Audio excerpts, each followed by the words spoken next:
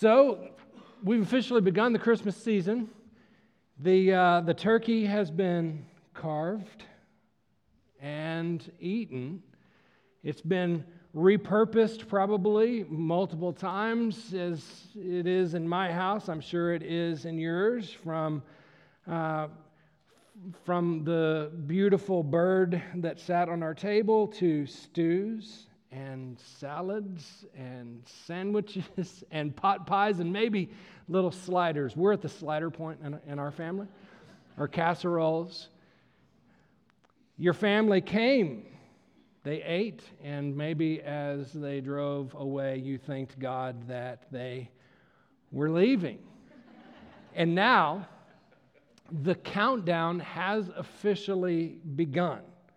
Unless you turned on the news, and you might be wondering if the countdown will ever begin, or will your Christmas be sitting on a cargo ship in the middle of the ocean on December 26th and 7th and 8th?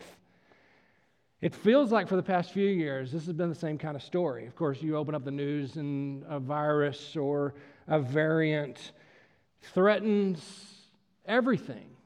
It feels like Christmas has become more about a disruption and counting down to or from a particular disruption than it is about what we expect it to be about, what we want it to be about. Of course, about Jesus, but Christmas, for goodness sakes, is supposed to be about peace and joy and celebration. And how can any of that happen if everything is so unstable? Can we just say that out loud? It just feels like the world is in such a shaky place, and it feels like, and not to place too much on emotions, but it feels like that threatens, if nothing else, the meaning of the season and the celebration of the season. So as we as a staff, we're talking about what this Christmas series would be about, because this is a special part, of course, our church calendar as we open up the Scripture and tell the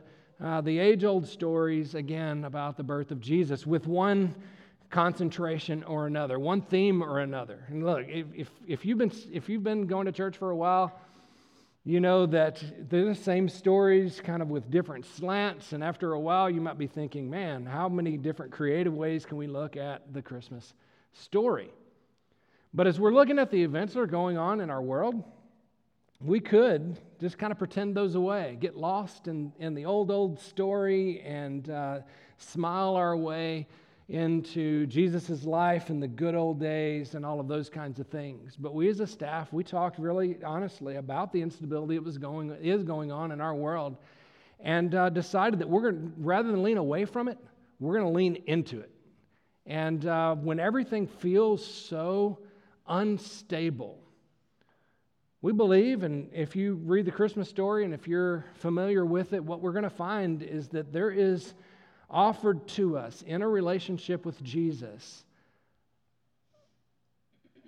something unshakable, an unshakable peace, an unshakable hope, an unshakable joy, all of the core things about the Christmas story and the core things that we seek and want and yearn for and chase after, and the things that the news stories and the political environment and the medical environment seem to threaten against. How can you have those things? And yet, God offers us a spirit, a life. We find in Jesus, the last thing he talks about in the Sermon on the Mount in Matthew chapter 7 is a life that is unshakable. That almost feels, though, a little bit like tongue-in-cheek.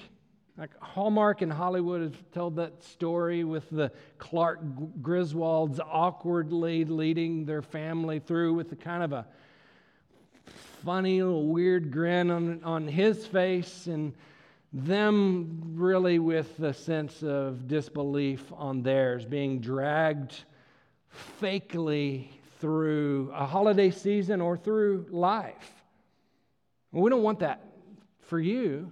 And that's not what God offers. This is not asking you to grin and bear it or pretend our troubles may be your troubles away. The idea of unshakable peace, joy, hope, and love is one that's insulated, or those things being insulated from either the highs or the lows or whatever else is going on. That our peace, in today's case, that our peace would be tethered to or founded on something, someone that is stable and unchanging. So the whole idea of the Christmas season is about us recognizing, realizing, and opening ourselves up to the presence of Jesus in our lives, to that totally stable, non-shifting presence of God. And in a sense, you would say that true peace comes, and we'd say this first of all, true peace comes from Jesus Christ and His presence in our lives. That's a universal truth. We say that as Christians. You can't have peace without Jesus. No peace, no Jesus, no peace. No Jesus, no peace. Right? If you don't know Jesus this morning,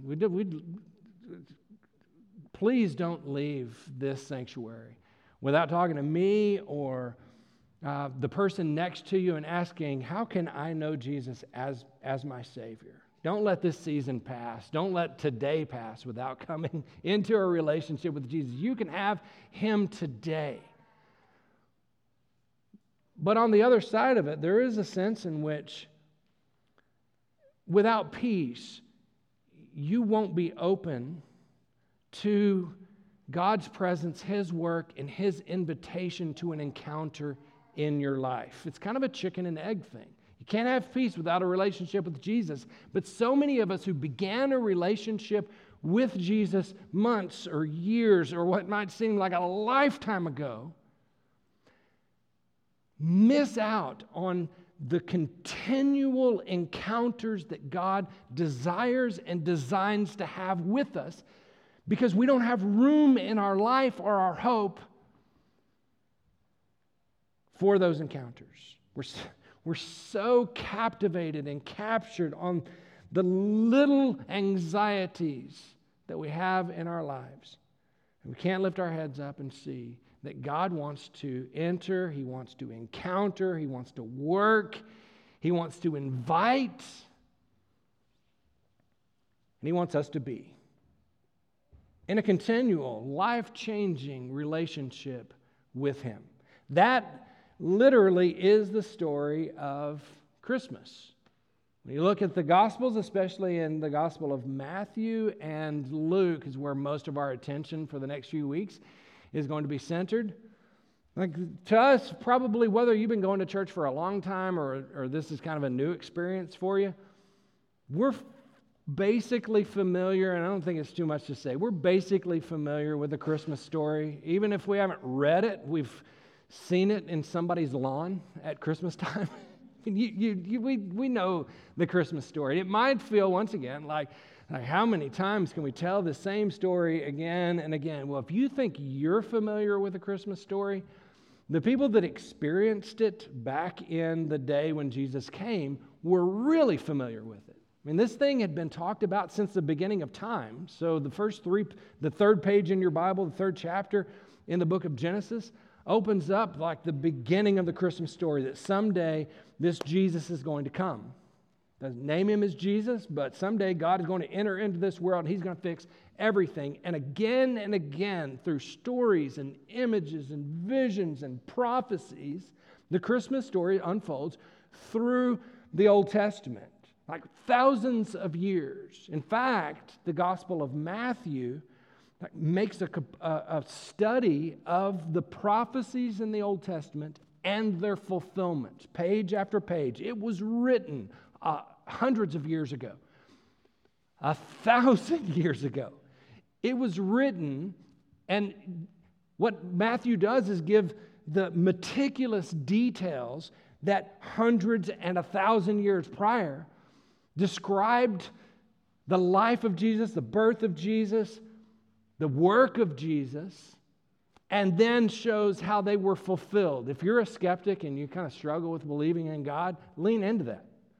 You might do that for your Advent season. Just read the Gospel of Matthew and let him convince you through the evidence, if you will, through the fulfillment of those prophecies, that this Jesus was and is the Son of God and did come into this world. The truth is, though, when you look at the story of the birth of Jesus, there's not a lot of teaching there. In the sense of, you go in the later part of the New Testament, you'll find in the letters kind of step 1 and step 2 and step 3. But in the Gospels, here in the story of the birth of Jesus, there's no real formula for how to have peace and joy and love. There's not a process, a step 1, a step 2, or a step 3, and how I can put these things to work in my life. Instead, you just have a story. Just a story with characters and a plot, but a lot of characters. And what those characters offer, I think, is one of the most brilliant, almost sideways way of revealing what Jesus can do for our lives. Those characters, multiplied, offer a contrast into the lives of some who would receive Jesus and others who would miss him. What I mean by contrast is, we'll see in the characters, particularly today, how a life is set up to receive Jesus into, to be welcomed into, to be excited for, to receive Jesus. And on the other side of that contrast, the life of one who would miss him or reject him altogether. And the invitation for us is this, to lay that over our life and ask ourselves a question: are we set up to receive him or reject him? And ask the question, how can I be open to the presence of God as he enters into my life, hopefully in this Christmas season and thereafter? So our attention will be turned to the most unlikely, and if you can imagine, the two most different characters in the Christmas story. So one of those characters seems to be set up for peace, seems to be the perfect person for Jesus to come to, for God to choose to reveal himself to, and the other seems like there is no way God is going to enter into this person's life. Why would he choose this one over the other? We're going to talk about Herod and Mary, kind of rags to riches in the Christmas story. So we'll begin with a reading in Luke chapter 1, verses 26 to 38. Luke chapter 1, verse 26 to 38. In the 6th month, he says, in the Gospel of Luke, in the 6th month, the angel Gabriel was sent from God to a city of Galilee named Nazareth, to a virgin betrothed to a man whose name was Joseph, of the house of David. And the virgin's name was Mary, and he came to her and said, "Greetings, O favored one, the Lord is with you." But she was greatly troubled at the saying and tried to discern what the sort of greeting this might be. Little did she know that this was going to be a complicated thing. In verse 30, and the angel said to her, "Do not be afraid, Mary, for you have found favor with God, and behold, you will conceive in your womb and bear a son, and you shall call his name Jesus. And he will be great and will be called the Son of the Most High, and the Lord God will give to him the throne of his father David, and he will reign over the house of Jacob forever, and of his kingdom there will be no end." You could probably imagine that somewhere in that diatribe of what Jesus is going to be, she's got a big what hanging in the back of her mind. You're going to do what? I'm going to do what? In verse 34, and Mary said to the angel exactly that. Excuse me. Like, I need some details. How will this be since I am a virgin?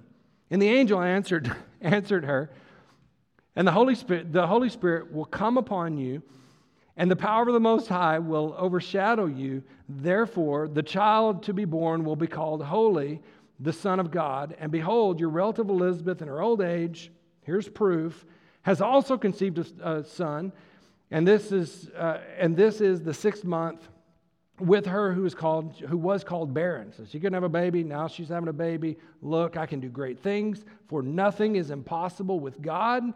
And Mary said, Behold, I am the servant of the Lord. Let it be to me according to your word. And the angel departed. I think it would be helpful for us to have a little bit of a bio background for Mary. At this point, when the angel promises all this, the Holy Spirit's going to make her pregnant, she's between 12 and 16 years old.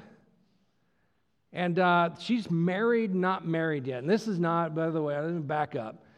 Caught some of your faces. This is not a scandal in their day. This was common for both males and females in their mid-teens, maybe tweens would be a little bit much for us to handle. But in that age range for them to be married. Okay, so that part's not a scandal.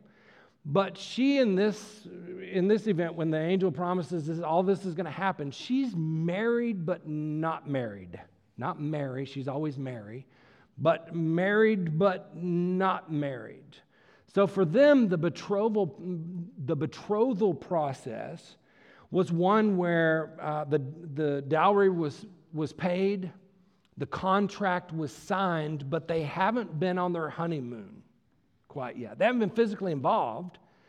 So imagine the complication that's going on in her mind, the reality of her situation. It's not like with us where you might date for a couple of months or a couple of years, depending on how brave you are, and then you get engaged, and you're engaged for a couple of months or a couple of years, at which time or during which time, and then look, if you change your mind, it's going to hurt some feelings, but we don't need to get lawyers involved. It's not a divorce process. With Mary, though, the contract had been signed. They were officially married, but because of their culture, they hadn't been physically involved. They hadn't been on their honeymoon. If she shows up pregnant now, think about her reality. This is exactly what Joseph had in mind. He intended, because he was a nice guy, to divorce her quietly and put her away. But if she showed up pregnant now, this would be a sign of betrayal. She'd been with somebody else and hadn't even been with me. And shame that would follow her for the rest of her life. Now, Joseph takes her, then marries her, and everything carries on between them, the great relationship, all that kind of stuff. But people would do the math. Sweet little Mary, when she goes back, I guess we can't really say she'd go back to her high school reunion. It'd be a junior high reunion, right? Middle school reunion. When she'd go back to her middle school reunion and hang out with her buddies, sweet little Mary wouldn't be sweet little Mary anymore. Mary's got a past. She's got a story. She's got a little tattoo right there, right? What she was being brought into was challenging. It was scandalous. It was problematic. It was disruptive. But she's calm, cool, and collected. Our other character this morning had a very different response to the coming of Jesus. But if we could just summarize Mary's response, she was cool about this. I mean, she had some questions. Okay, so I'm the servant of the Lord. Wait a minute. I'm your humble servant, but can I ask, just one thing? And then the angel totally doesn't clear things up. And then she sings a song that we'll focus on in just a little while. She doesn't hum a song. Not like my mom when she was nervous or anxious about something and made us all anxious by the offbeat tune that she was humming around while she was vacuuming or whatever. Now, Mary is at total peace despite what's going on around. Total peace with what God is about to draw her into. I want that to captivate us. I want you to be drawn into that. The question should hang in the air. How can I have that kind of peace?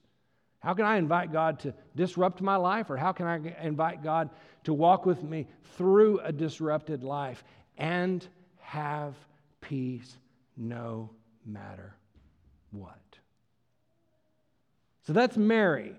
Herod, on the other hand, you have to go to another gospel in order to get his story. In Matthew chapter 2, verses 7 through 12.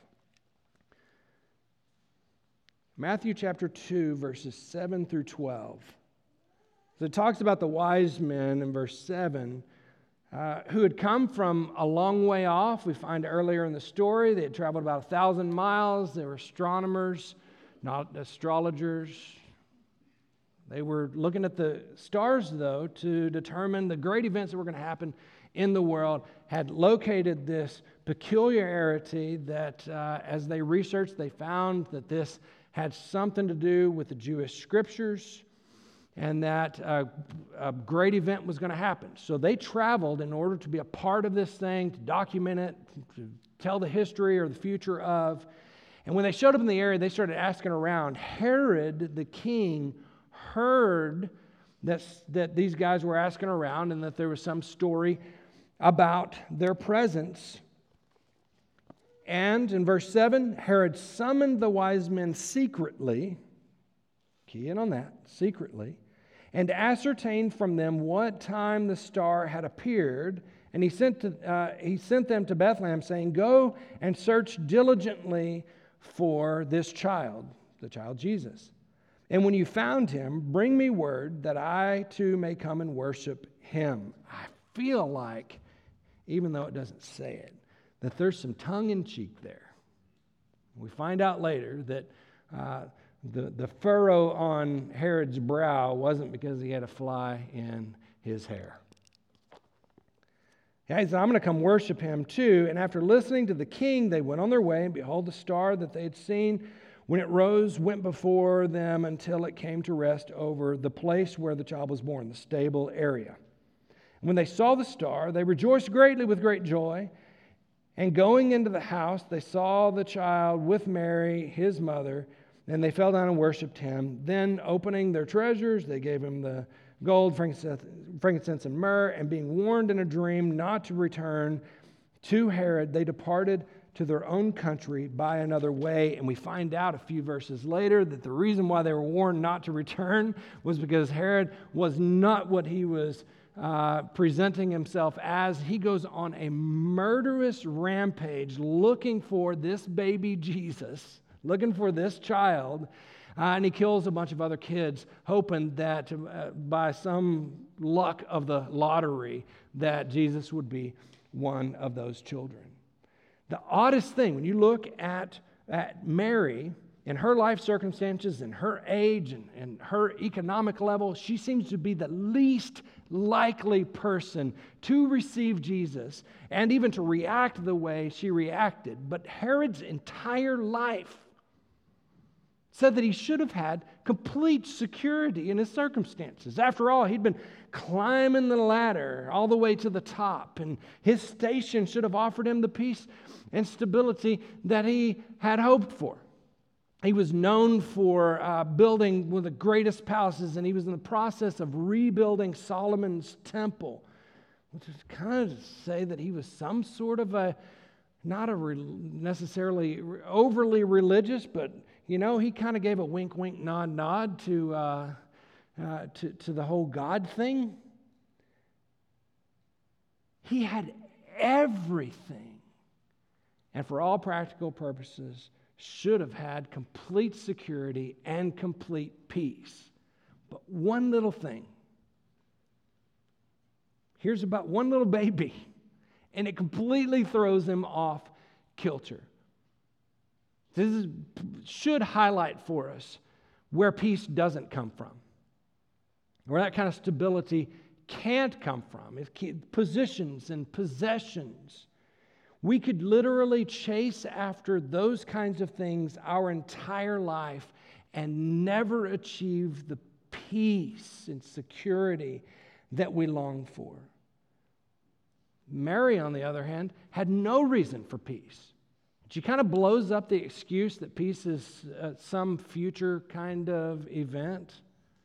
As soon as I get to this age, or as soon as I have these kinds of possessions, it's always kind of an if-then equation.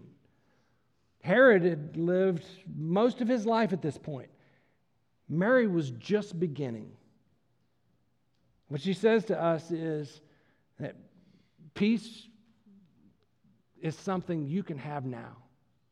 Peace is something that's offered outside of our circumstances, despite of what's going on around us. And it's not something that if you're sitting here today and you don't have that kind of security in your life, what Mary says, sweet little Mary, says that you can have that peace now. I love it that she's a kid too. And this is so biblical. That here she is, 12 to 16 years old, doing this heroic thing and having this mighty faith. So you look back at King David. Well, King David, before he was King David, was Tween David. Steps out on the battlefield and slays a giant. Go later on in the story, little Josiah is not quite a teen yet, and there he leads God's people back to Scripture, uncovers the Bible, and sets God in his rightful place in the middle of God's people. Like if you're a young person today, what Mary invites you to is the same that he invites if you're 80 years old sitting in this audience today. Like God can give you great things and is inviting you to participate in history. God wants to be close to you. No matter what age you are, great things can happen. But the question that hangs in the air is, for Herod, he didn't have that security. Mary did.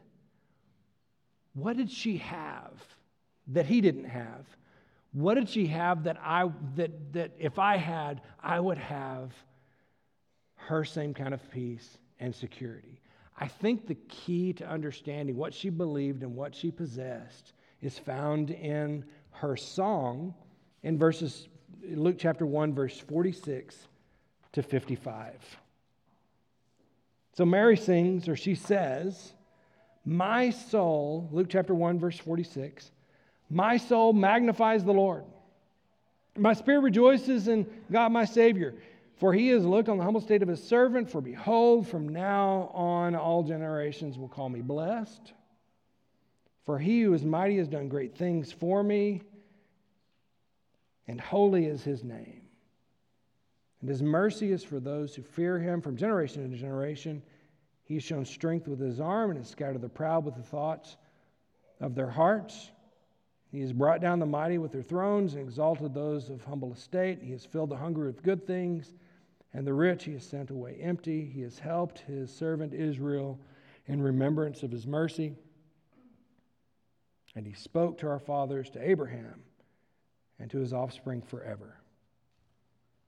Look over that again. What's the running theme through her song? She begins with, my soul magnifies the Lord, and my spirit rejoices in God my Savior. So she sets the theme for the rest of the passage. And then it is he and his and the Lord and God. God is the center of everything for this young woman. In her mind, and I love the way it begins, my soul what? Magnifies the Lord. And that's not magnifies as in makes something that's small seem bigger. That's magnifies in the sense of taking something magnanimous and bringing it closer to study, to see, to appreciate. This is a telescope, not a microscope. A telescope looking out at the huge planets and bringing them close enough for me to appreciate it and study. My soul magnifies the Lord. God is huge. He's the biggest ever. My soul rejoices in the Lord. And then from there, her future belongs to the Lord. Now, because of what God's doing, I'm going to be blessed for generations to generation. Her problems are solved in the Lord. Whether I'm poor or rich, God is the center of everything. And by the time she ends, this isn't just about little Mary. This is about all the nation of Israel. Everybody can have the bigness of God overtake their lives. In a word, though, what's Mary's secret? God is the center of everything. And here's the theme for this morning. Your center determines your stability. Whether a thing or a person or a life, whatever it is, the center determines your stability. So when I was a kid, I loved to ride my BMX bike. One of my favorite things in the world, and every other Christmas, my parents would get me a new bike. And a few months after they'd get me the bike, I would punish it to the point that I needed another one, but I had to wait for every other Christmas because I literally could have bought a new BMX bike every few months because of what I put it through. Movies could be made about the ramps that we built and the heights that we climbed and the depths that we descended. So much so that when I rode down the street, people would giggle because my tire wobbled like crazy. And I believed, whether it was months or longer before my tires started wobbling, that the reason I was so uncomfortable riding my bike was because my bike was broken. And obviously that made sense because, 50 feet in the air and landing and everything that had happened with this thing. I also, if you could ask me, I said, well, maybe the rest of the bike looks okay. My wheels just must be broken. Till later on, as a young adult and then an adult, I'm on my mountain bike and I'd punish it a little bit and take it to the bike shop, and the bike, do you call them mechanics? The bike guy turns my bike over and I said, look, I think the bike's broken. I'm pretty sure the tires at least are broken. He turns the thing over, spins it, and of course the wheel's wobbling like crazy, and he says, no. Your wheel's not broken. It just needs to be adjusted. And what do you mean by adjust? He said, well, the process is called truing. And the idea behind truing is everything on the bike connects to the center. And if anything is not lined, if any of your spokes aren't lined up correctly with the center, everything else is affected.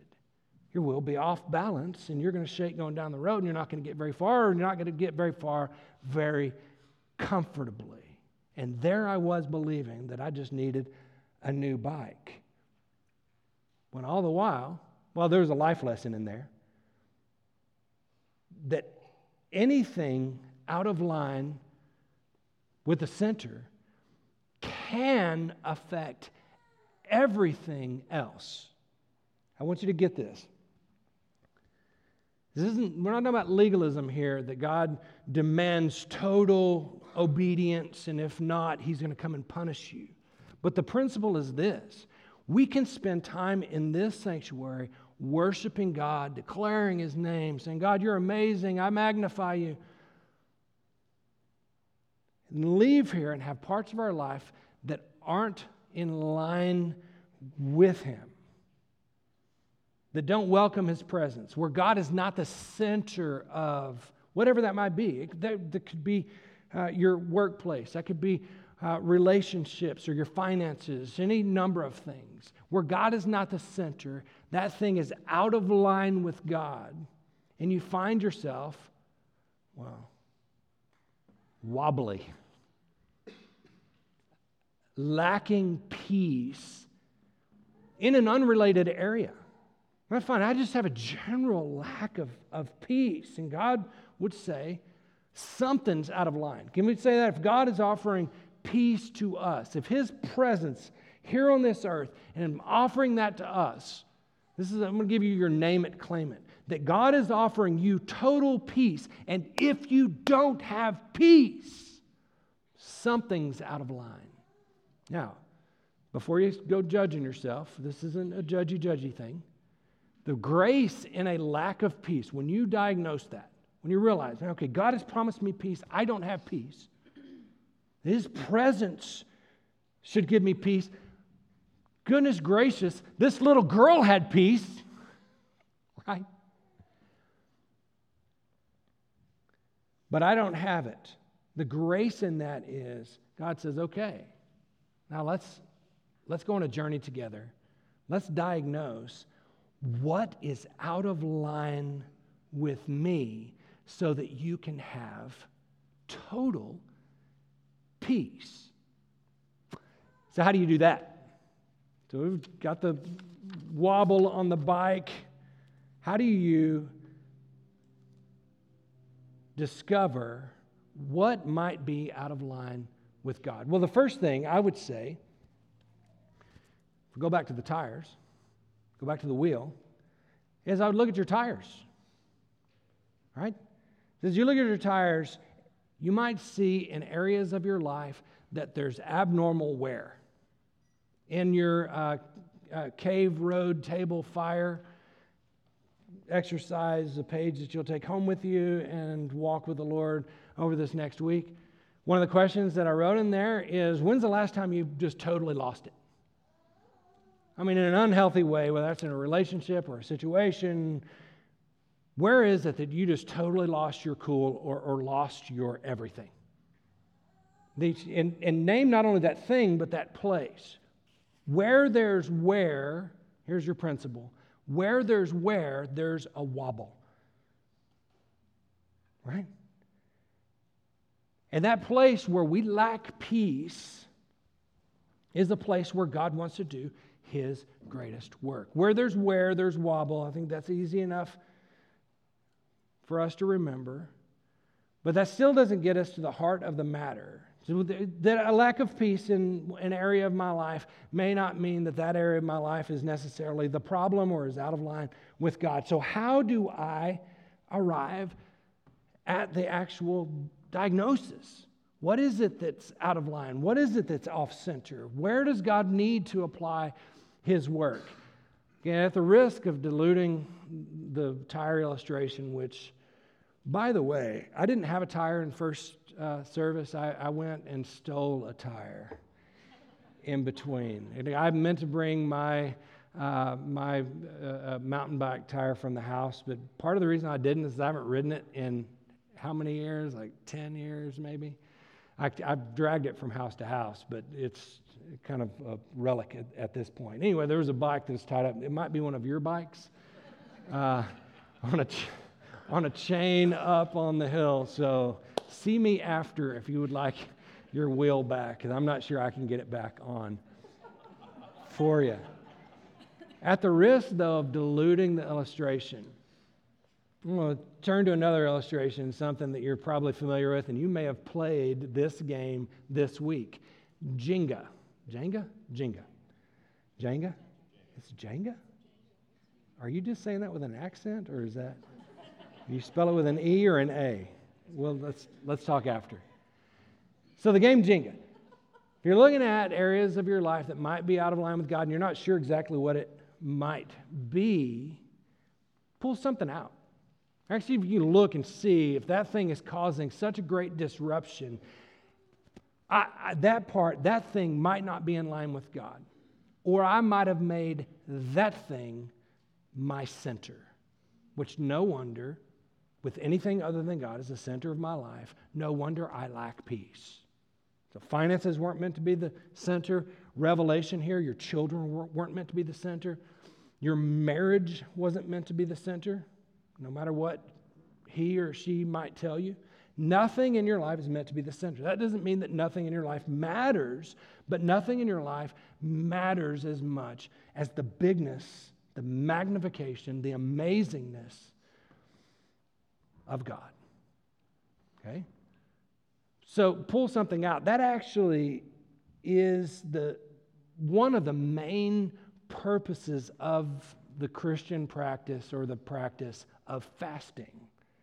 It's a conscious, intentional exercise in which, one, we communicate to our spirit that nothing is more important than God. And so if you're fasting from food, you say, what Jesus says, man cannot live by bread alone, but by every word that proceeds from the mouth of God. There's nothing more important than God. Even food, even hobbies, any activity, any person, anything. We can fast from food, we can fast from talking, which some of us probably need to do from time to time, and here I am as a preacher, probably need to fast from talking from time to time.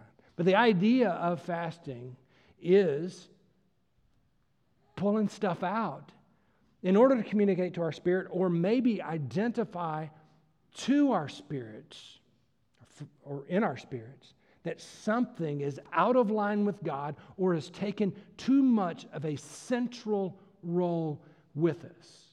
But you can do this with an inventory through your life. Kind of look through and say, okay, let's just say, as Mary prays, my soul magnifies the Lord. Is there anything in my life that's magnified beyond the Lord? Am I focusing too much attention on any one thing or things?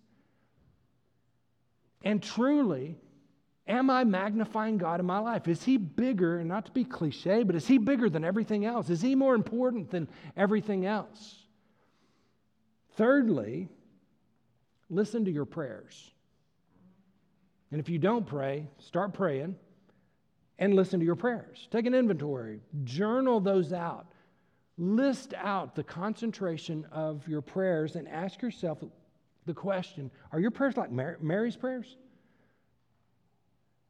I mean, she begins by magnifying God and rejoicing in Him. She ends with, I want God to do great things amongst all the people. I want everybody to experience what I'm experiencing. Okay? What are your prayers like? Are they about the bigness of God, or are they about the details of your life? Are they about your problems, issues, and anxieties? And I know what you're thinking. I'm supposed to bring those to the Lord, right? I mean, God tells me, come to me, all you who are weary and burdened, and I will give you rest. I think we missed the second part, though. The rest.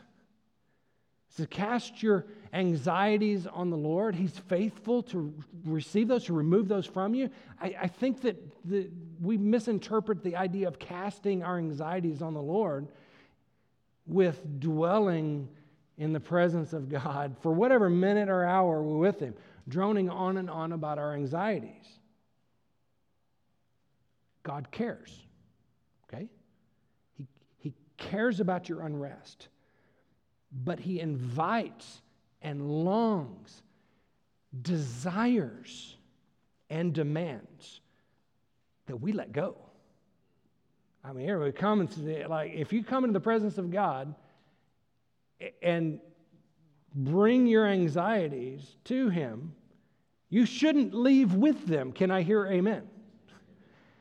And if God is as magnanimous and amazing and capable and caring as we say that He is, as we sing that He is, as we pray that He is, then as I cast, and some of our casting just doesn't look, wouldn't catch many fish, right? If He is who He says He is, and we believe He is, then very early on the shift should be from my anxieties, from my unrest, to His greatness. Once again, can I hear amen? It should be. As you look at your tires, you might identify that there's where there's what? Where there's wobble. If you take something out, does that make everything else unstable? And if so, you have something at the center that's not meant to be at the center, because only God can bring stability. Only Jesus, His presence, and anything else might be a distraction from Him and His greatness. And listen to your prayers. Take an inventory. Because if you're focused more on your stuff or on your situations than you are on the greatness of God, no wonder you have wear and wobble.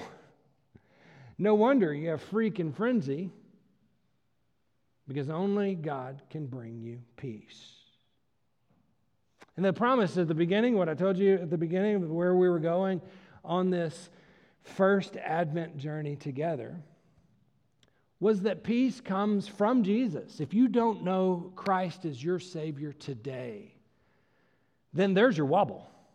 And no way do I mean to be trite, and in no way am I meaning to call you on the carpet, but there it is. The where in your life is natural.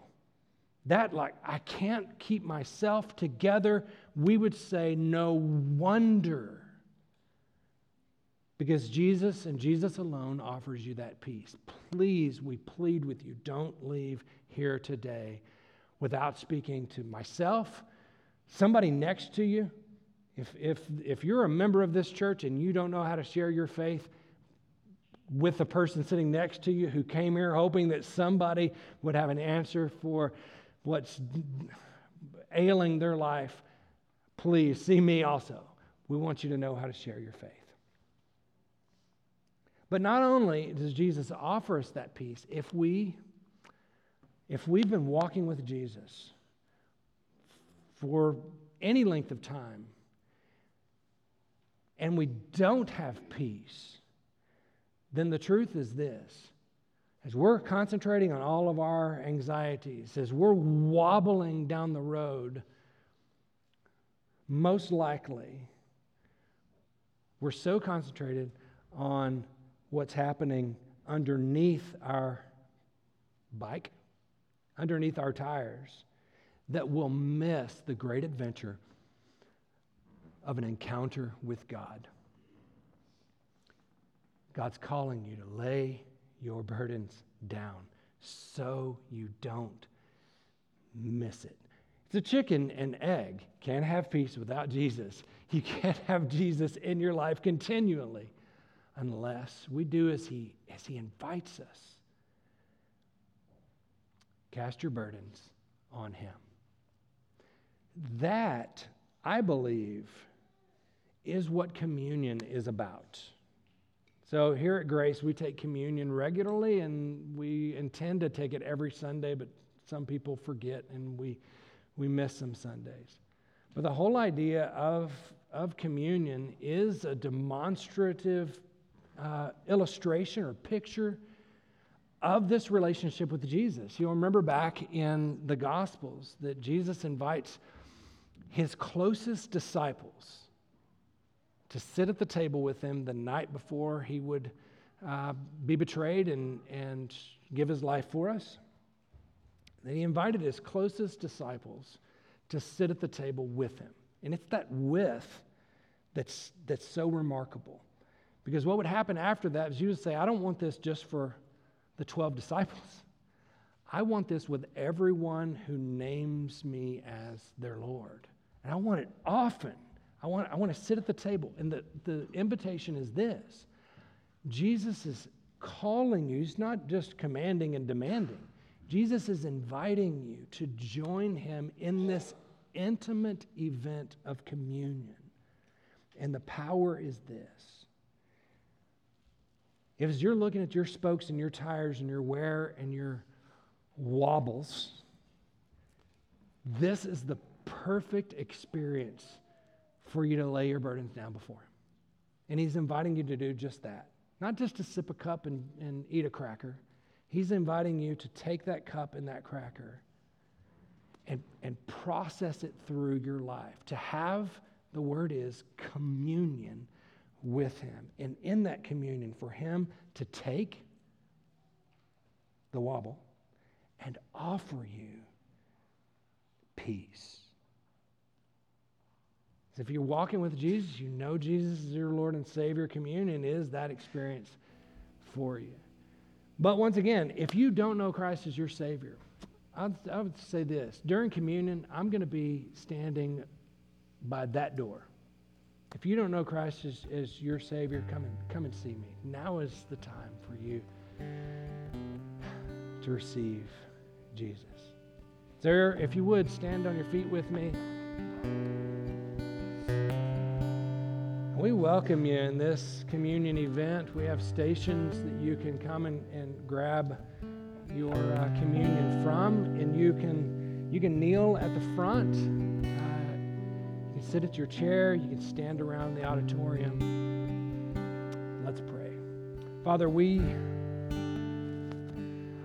recognize that you are the King of the universe, the great I am, the Lord of Lords, and that you offer us as your creation, your creatures, the chance to have a life-changing relationship with you. And we pray, God, I pray that we would be open to that whatever needs to happen, whatever needs to be taken out or put in or shifted around or trued up in our life, that you would call us into this intimate experience with you. Would you cause us to be open to your work and to your presence? We thank you for the sacrament of communion that reminds us that Jesus is just as available to us today as he was when he sat at the table and tore pieces off of his bread and gave them to his disciples. Just as real as his body was on the cross, that this bread represents that body. Your promise is just as true today as it was then, just as true as the juice to our lips. I pray, God, that as we take communion together, you would do the work of adjusting our life and calling us near. We pray in Jesus' name.